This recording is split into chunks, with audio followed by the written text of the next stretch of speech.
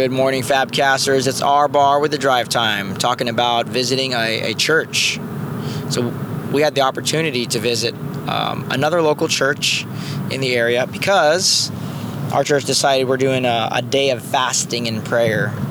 So our service shifted to nighttime on Sunday, which freed up Sunday morning. And I thought, well, what a great opportunity to visit another church in the area. We'd never been, but it's right down the street. And I've always wondered what the church right down the street looks like because we've never gone to church right down the street. So we went, and it was a classic experience of structured church, if it makes sense. They followed a liturgy, whatever you call it. And they followed, there was a homily. I mean, a lot of religious language that I'm, quite frankly, honestly, I'm not used to. But it was good to see. They passed an offering plate. Haven't done that in a long time. So I gave each of my kids $1 to put in the plate. They anointed people with oil at the end of the service. It was an all volunteer force except for the pastor who was paid. And so I found my heart. You know, we haven't been to church like that in a long time. Like a classic textbook, America, Western, modern church. But it was hurting. It was hurting. The congregation was mixed in age, about a lot of older, very few young, but there was some young ones mixed in there. But here's what I was rejoicing in. Okay, so the guitar player, he was obviously volunteer. Obviously, hey, did anybody play the guitar? Well, I kind of dabbled when I was younger, and so he jumped up there and he was playing to an instrumental tone, but his guitar was not lined up with the beat, and it was off, and it was awkward. But my heart was rejoicing because his heart was there, and I told myself, my goodness, 3 years ago, 2 years ago, definitely 7 years ago, I would have been making fun in my heart. And I would have been all wrapped up in, can you believe this? This place is a joke. I can't believe they didn't get the beat right.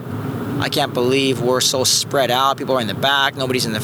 I would have picked apart this place in my mind and walked away thinking I was holier and better than them, and that poor those guys, I'm never coming back. I would have thought that. And then closer to when I was, maybe graduated from seminary and pastoring, I would have been like, oh, it's just so bad that, oh, look at them. But now my heart's like, man, I wonder what everybody's story is. What another amazing opportunity to be a part of what God's doing. And God showed up in that place. The pastor played a sermon. He made reference to Dwayne Miller. He was a Baptist preacher who literally lost his voice. And he's preaching out of all passages in Isaiah where he says that God heals and he rescues out of the pit. And he plays this soundbite of this pastor who left the ministry, quote unquote, left the ministry because he couldn't speak anymore. And this other Baptist church in Houston said, we will give you a microphone. And although we can barely hear you, we'll turn it up.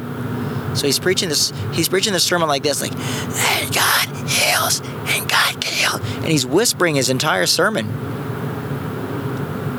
And then as he's reading the passage in Isaiah where God rescues out of the pit, his voice miraculously comes back, like in the sermon. And the bigger part of the sermon that the pastor was talking about was God still heals today. God's got the gift. He doesn't always do it because that's a misinterpretation, he says.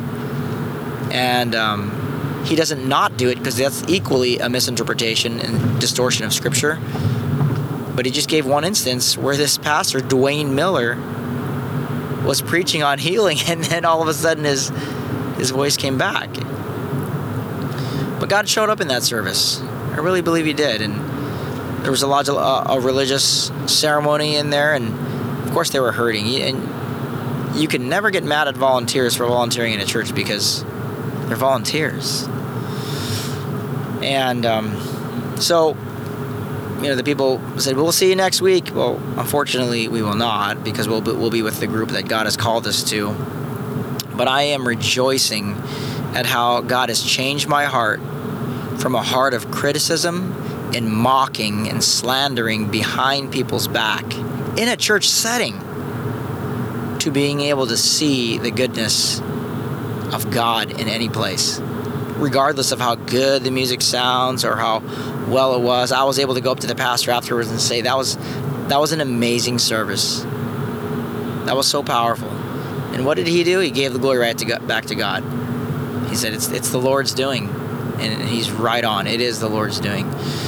So I pray that God would bless, even though I don't use that word much, but God would bless that congregation through people who are mature in their faith and can see way beyond those little quirky things, little minor things, and create a community, a culture where God is able and free to do what he wants to do in that congregation because they're surrendered hearts. So I love you, Fabcasters, and I encourage you to go do the same. When you visit other churches, when you walk into other churches, to know that we are one church, and to be sensitive to when we are being critical of other bodies, other congregations, and to know that those thoughts are from the enemy. And if we continue to criticize how other people conduct business, or how God conducts business in other buildings, we will only be surrounded with people who like each other, and that's a sad day. It's a sad day when people only reach in, but they don't reach out to other communities and love on other communities as one body, as one church, as we are. So, love you, Fabcasters. Go and do the same. Be like Christ. Amen. Peace.